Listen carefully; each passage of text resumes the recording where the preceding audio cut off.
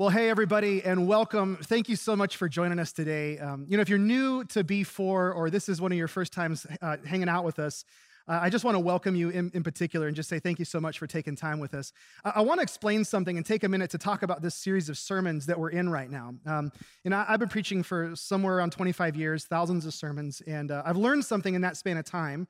I've learned that different series tend to take a different shape as you mold them around books of the Bible, because different books of the Bible, they have a tendency to challenge you in very different ways. They teach you different things. In fact, there's even been times for me when I've taught a book of the Bible, and then maybe a few years later, I've seen a completely different thread running through that book than the one I saw the last time. And so I say all of that to say, I want to acknowledge the reality that this series, When the World Turns Upside Down, this series walking through the book of Acts, it has a certain aspect to it that might be challenging to some of us, a certain angle, a certain flavor that might be a little more challenging than what we're used to.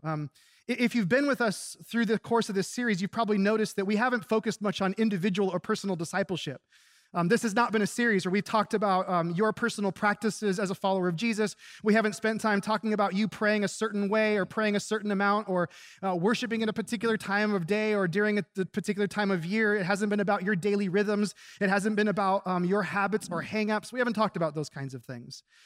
Because the book of Acts that this series is rooted in is bigger than individual behavioral practices. This book of Acts that we're walking through, it's bigger than our personal preferences or even our own so-called personal salvation. When we're reading about these people in this story, it's not like we're reading about people who found a new musician that they enjoy listening to. This isn't them finding a new author that they're suddenly enthralled with. This isn't them finding a favorite radio station they're going to tune into. We are reading about people who had their lives fundamentally changed. The very foundation of their life is completely fragmented and reshaped because of what's happening in this story, which I believe explains the radical impact their life had on the world. So I say that to say that maybe for the past couple of weeks, you've been listening to this and you feel like we're hitting some really high level, maybe some hard-hitting subjects. And I just want to explain to you that this was the stuff they were walking through that made them who they were. It was these kinds of difficult subjects, these kinds of controversial things that was causing them to feel the way they feel and then do the things that they did. And I want nothing more for our community, to be honest with you. I want nothing more for our community of faith to be the kind of community of faith in the world today that makes the kind of difference that those people made in their world. They became the new humanity because they dealt with these difficult things, because they wrestled with the hard stuff, because they had the tough conversations. And in the process of this, they showed the world a new way to live, a third way to live in the world. And that's what we're discovering now. We're discovering a new way for us to live in the world. How do we live in this crazy upside down world that we find ourselves in? Which now brings us to the text today. The second half of Acts chapter 11 is where we are today. If you have a Bible, you can turn to it. But let me just explain to you and just let you know in advance that I love this chapter of the Bible. It's one of the most compelling, beautiful, informative chapters in the book of Acts. I think it tells us so much about who we're called to be as a church. But before I read this, I want to just give you a brief timeline of the most recent preceding events that are relevant to what we're going to read here. A few chapters back, if you've been with us, you remember this, that Jesus confronted an individual named Saul on the road to Damascus. In the process of this confrontation, he actually comes to him and he places a call on his life and says, here's what the rest of your life is going to look like. Now, the challenge is that in the middle of that, it included him reaching to a group of people that had formerly been rejected by the Jews. They were called Gentiles. And so there's this little moment when the story seems to take an unusual turn. We hear this call on Paul's life. He's going to the Gentiles. And then you keep reading in the book, you keep reading in these chapters, and the very next thing that happens is that Peter, another apostle, he gets confronted with this same reality through a vision. And then shortly after this vision, he meets a guy named Cornelius who happens to be one of these Gentiles. And Cornelius actually wants to join the Jesus movement. And so he baptizes him, he baptizes his household. And then almost immediately after this is what we looked at last week, there's this explanation to the Jewish Christians in Jerusalem who are looking on from a distance and saying, what's happening with this? And so they go there and Peter explains. And so all of them are reconciling this reality that God seems to be doing something they hadn't seen God do previously. He is going to the Gentiles. God is reaching into their lives. So just let me give some context that for the past couple of weeks, we've been watching as these individuals were trying to wrap their minds around the idea that God is doing a new thing. All the while, we are embracing this idea that just possibly, just maybe, God is doing a new thing among us right now. So, when we pick up where we left off last week, there is no turning back from this. And what we discover is that while God was explaining to those individuals who needed an explanation, he was already reaching those individuals who needed reaching. He was explaining to them, this is why we're doing this is what we're doing. But while he was explaining, his Spirit was going forward and already reaching the people he was preparing them for. He wasn't asking them for permission. He was simply inviting them, will you join me in reaching people you never imagined you would reach? God was allowing them to get on board, but he was already moving. And what he was shaping, what he was forming, and what he was preparing them for, I think is one of the most beautiful things that you'll ever read in the Bible. So if you have your Bible, Acts chapter 11, we're going to start reading in verse 19. It says this. It says, now those who had been scattered by the persecution that broke out when Stephen was killed traveled as far as Phoenicia, Cyprus, and Antioch, spreading the word only among the Jews. So if you notice this, Luke goes back to the things that happened before this call of Saul and Peter and Cornelius and the explanation to the Jewish Christians in Jerusalem. He goes back to that. He goes, this is what was happening back then before all that stuff happened. It says, verse 20, that some of them, however, men from Cyprus and Cyrene, went to Antioch and began to speak to Greeks also, telling them the good news about the Lord Jesus. So in other words, Luke's saying, well, God's essentially looking at them and saying, while you were debating the political correctness of reaching Gentiles, or while you were analyzing the biblical basis for Peter baptizing Cornelius, God was already on the move. I was already doing this. He was going ahead of them to a place called Antioch. Look what it says next. So they speak to the Greeks, and verse 21 says, the Lord's hand was with them, and a great number of people believed, and they turned to the Lord. And then several things take place next that are truly beautiful. Verse 22, news of this reached the church in Jerusalem, and they sent Barnabas to Antioch. And when he arrived and saw what the grace of God had done, he was glad, and he encouraged them all to remain true to the Lord with all their hearts. He was a good man, full of the Holy Spirit and faith, and a great number of people were brought to the Lord.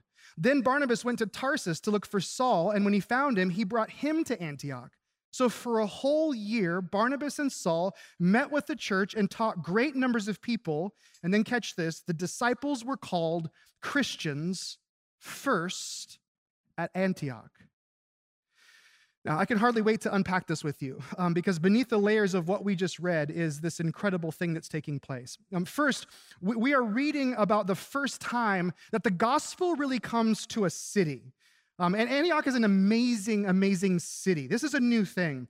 The city of Antioch, it was the third largest city in the Roman Empire, and it was the capital of Syria at the time. It's about 10 times the size of Jerusalem. So this is a massive place.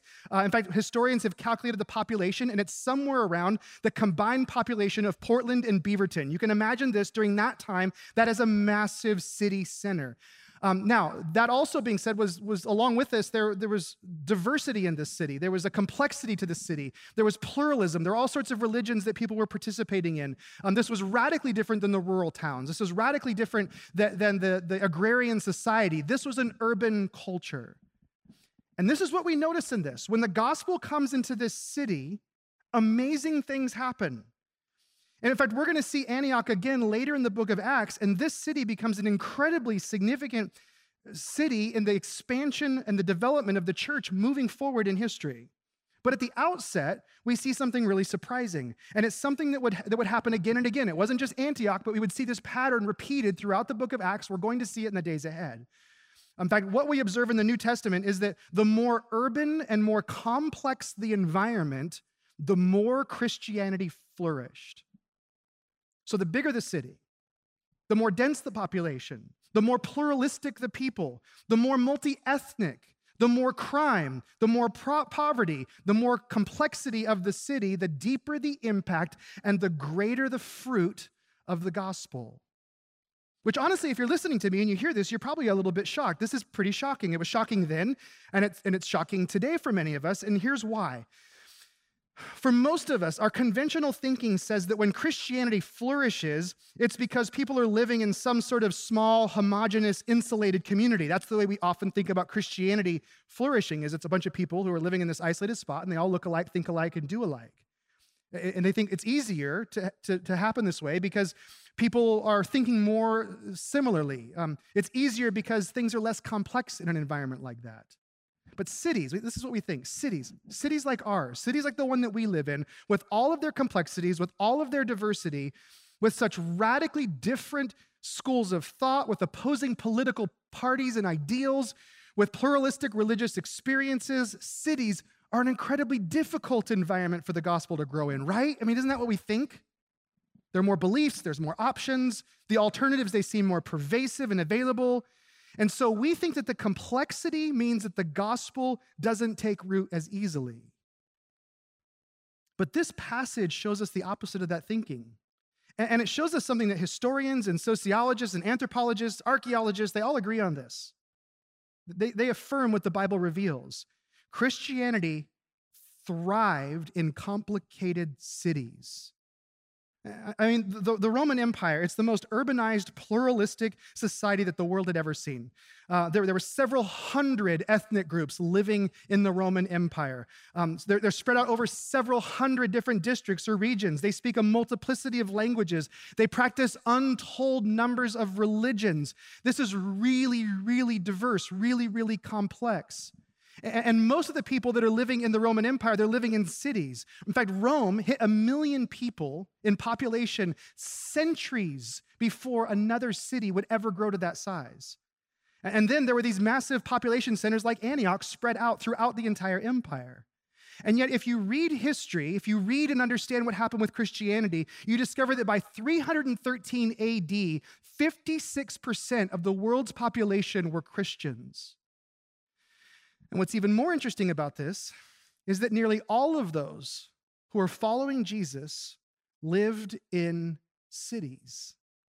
Ironically, it was the people living in rural areas who were the secular, polytheistic, sort of barbarian individuals. In fact, the word pagan that maybe you've heard someone use towards non-believing people, by the way, don't ever use that term against somebody, but that word actually meant, in that language, it meant countryside or farmland, the word paganos. The people of the cities were Christians. The people of the country, they were pagans. Now, why does this matter? Why am I taking time to explain this to you? Well, after the Roman Empire fell, it wasn't until about the 1850s that the world began to look and function the way that it was during the Roman Empire. Like nothing looked like it until around 1850. Then the world started shifting, and we suddenly began entering into an age in which things started to look like that empire. Which means this, fast forward another 150, 170 years, and the world that we live in today is more like that time period than ever before. Which has incredible importance to us, and here's why. Please catch this. We have to see that the last time that the world was this complex, this pluralistic, this troubled, Christianity exploded. It flourished. It thrived. And the Bible and history show us that the more dense, the more pluralistic, the more politically charged, the more options people had, the more Christianity flourished. So now we have to ask the question, well, why? What do we learn about this? What is this showing us so that we can follow in their footsteps? Let me get back to the passage, because there are two explanations in this passage. That there are things that happened in Antioch that had never happened before. The first thing is that the city reveals the gospel's power to transform people's individual lives. There's actual life change taking place. If you look back at verse 20, if you look back at verse 24, twice it says that great numbers of people were now following Jesus in the city of Antioch. Here's what's fascinating about this. Up until this point, the people who were preaching the gospel were preaching to religious people. This is what their thinking was. They figured, we're going to go to the people who will understand the gospel. We're going to go to the people who would love Jesus because maybe they anticipated him because they were familiar with the Old Testament. They're going to be people who, at least if they didn't know Jesus, they loved God and they were pursuing God in some capacity. people who were trying to know and seek God. That's who they'd been preaching to. And so they preached to religious people saying, this is the fulfillment of what you've been longing for. You've been looking for this religiously, and now this is the answer to what you've been seeking for. They never in their wildest imaginations dreamed that it would be the irreligious who would be interested in Jesus. And for them, it would have been like, wait, those city people, you want us to tell the city people, these people that are worshiping all these gods and how all of these things going on, the politics, the trouble, the diversity, all of this, the immoral people, the people who are all so different, hard to understand. You want us to tell them about the person of Jesus. But when they started preaching to these people, they're shocked because there's massive numbers of people who are incredibly interested in and open to the gospel. In fact, let me just share this with you. Jesus tells a parable at one point during his public ministry. It's a parable of two sons.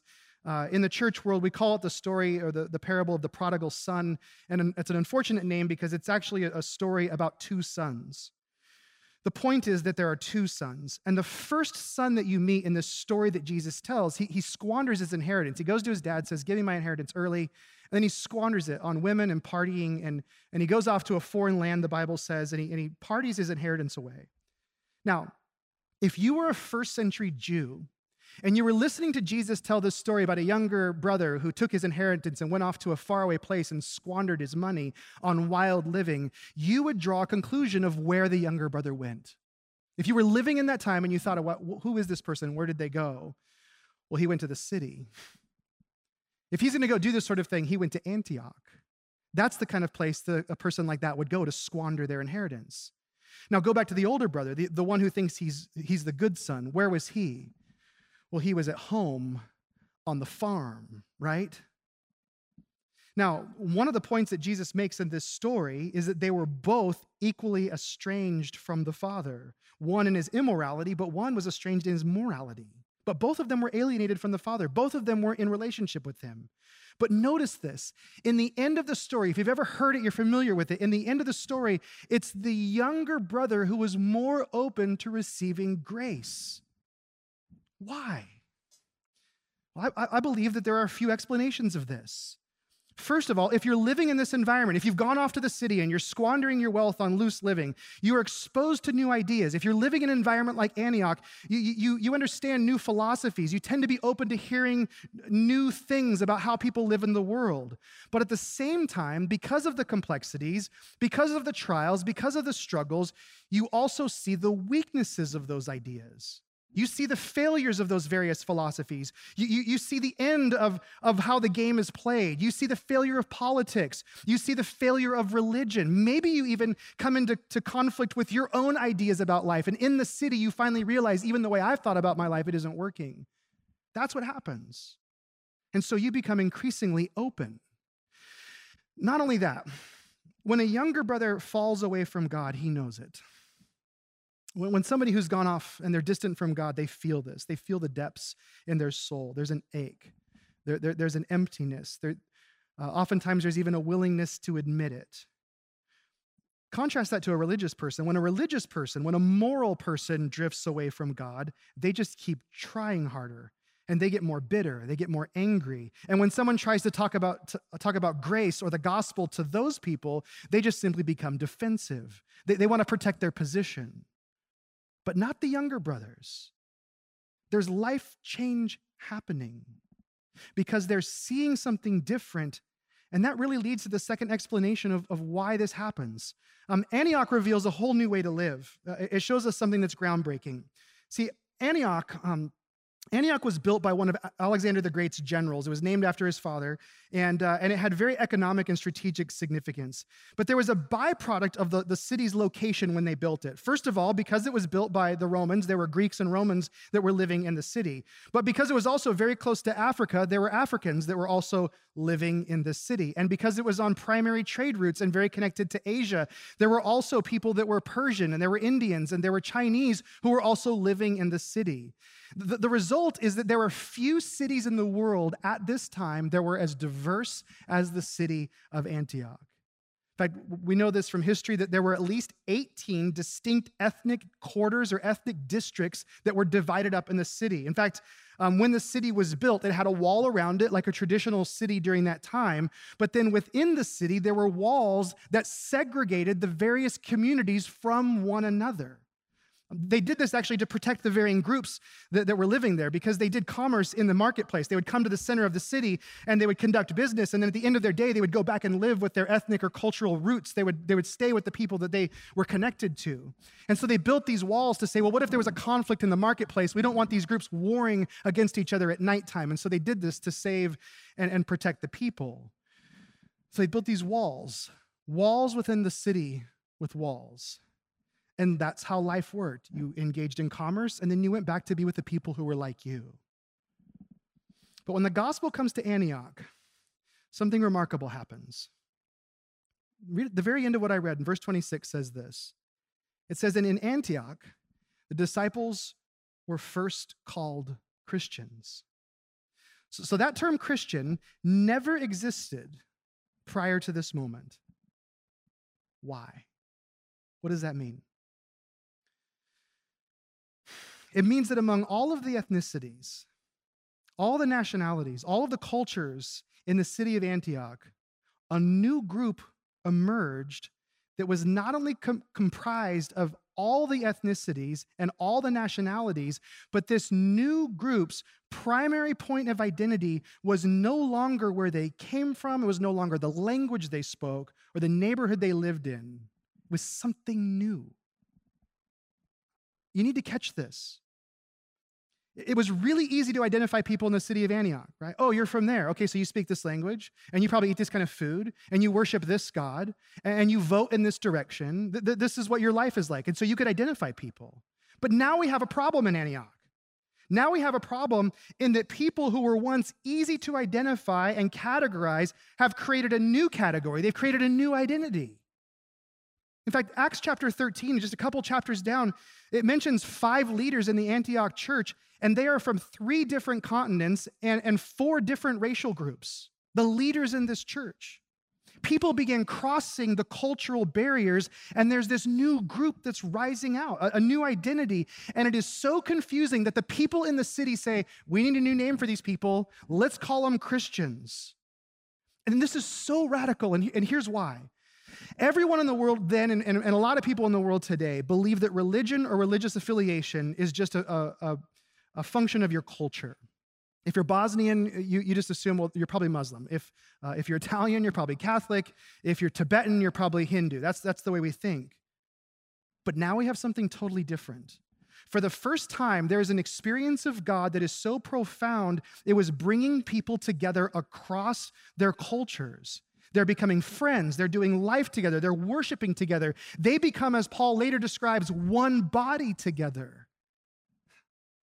And the world, because of this, is forced to come up with a different name to describe them because they couldn't fit into any other pre-existing category. Here was an experience for them that was deeper than culture. This is more powerful than politics. It's more meaningful than money. This is something else than what they've ever experienced. The gospel is bringing people together who would have never been together otherwise. And when they call them Christians, they're being forced to admit, maybe there is a reality and there is a truth that is just, that isn't simply culturally constructed.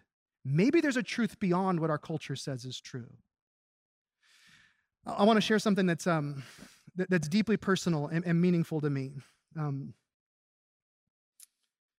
For over a decade now, I've had the privilege of developing a deep, enduring love and committed friendship with 2 men, Keith Jenkins and Gabe Barrero.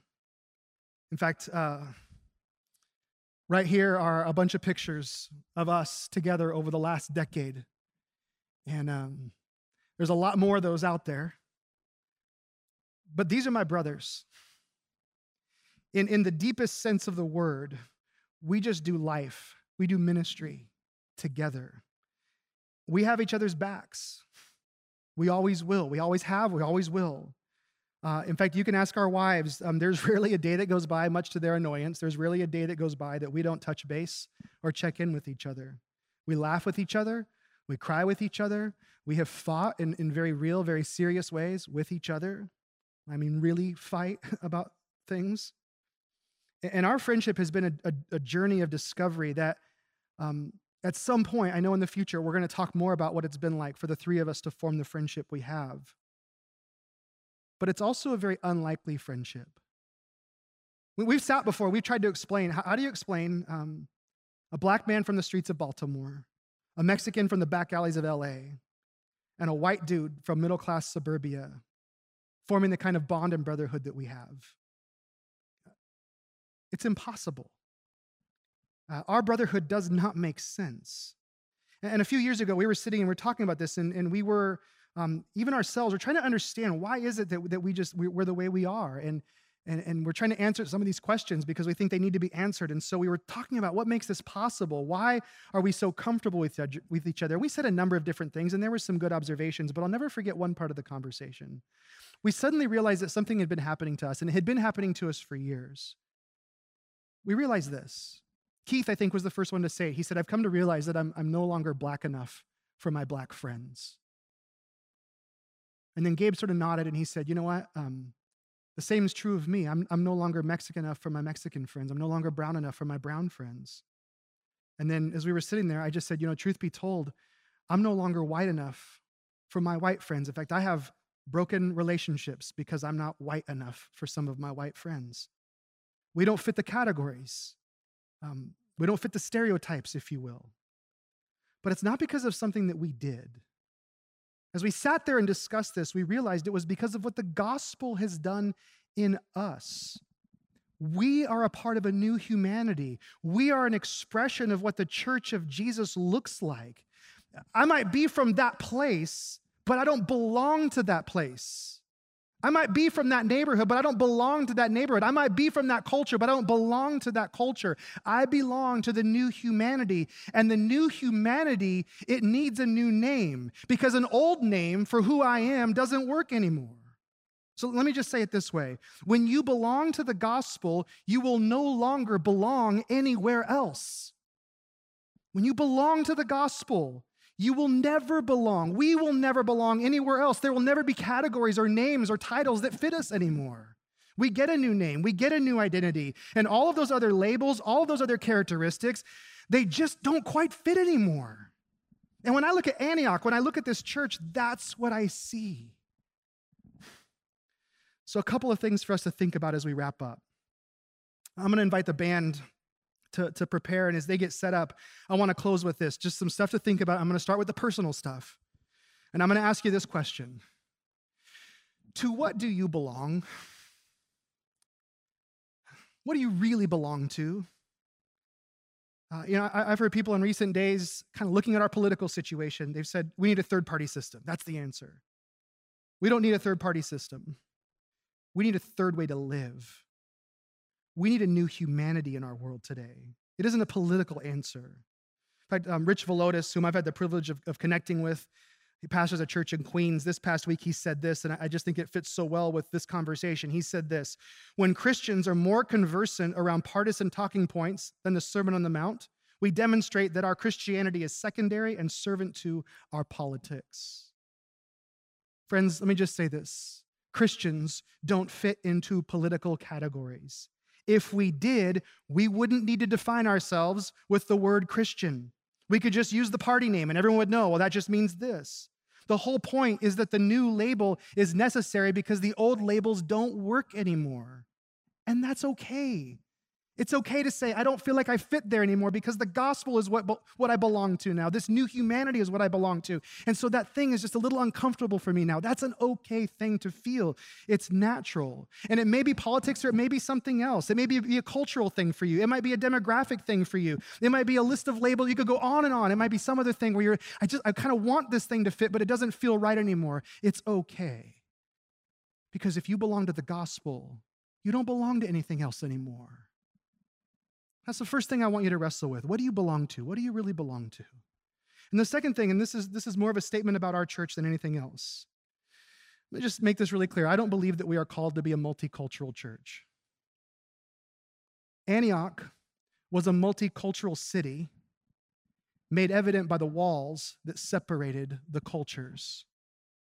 I believe we are called to be an intercultural church, where all people from all cultures shape a new gospel reality in this place and time. It is not about accommodation, it's about integration. It is about inclusion. It's about embracing the other, embracing those who are different than us, and shaping this new humanity. That is a witness to the world. And by the way, this isn't just about ethnicity also. I mean, ethnicity is a massive part of this, but this is also about age. Will we be a church that is multi-generational, looking to the younger, new generation coming up behind us? And one of the distinct reasons that Christianity flourished the way that it did was that there was no explanation. When people looked at the people, they saw them gathering and they thought, there's no explanation for this apart from Jesus. Why would these people ever be together? Why would these sorts of friendships ever exist? How could this community ever be? And the only answer was Jesus. That's my hope for us. Let me just say, we are not here to build a great church. We are here to build a great city. We are here to be a new humanity. That's what the gospel does in us. That's what the gospel does through us. When we choose to belong to the gospel, that's what happens. When we make the decision that I'm not going to belong to anything else, I'm just going to belong to the gospel, that's what takes place. I want us to take a moment right now. As the band plays, I want us to just consider and to think and let this stuff ruminate. And I want you to wrestle with the question, are you open to what God's doing? Do you see this new thing? Are you willing to be challenged about the categories that you've used to define yourself? Do you really belong to the gospel above everything else? Let's take some time and worship together.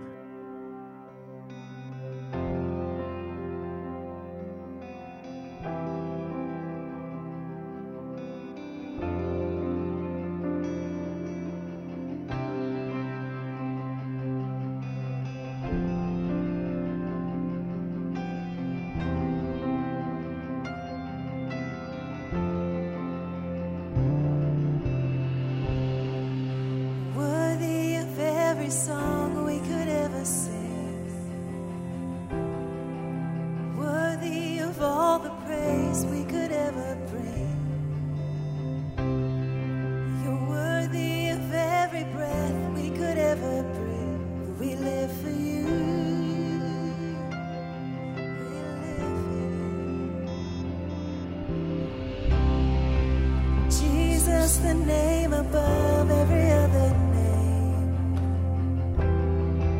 Jesus, the only one who could ever save. You're worthy of every breath we could ever breathe. We live for you. We live for you. Holy, there is no one like you. There is none beside you. Open up my eyes in wonder.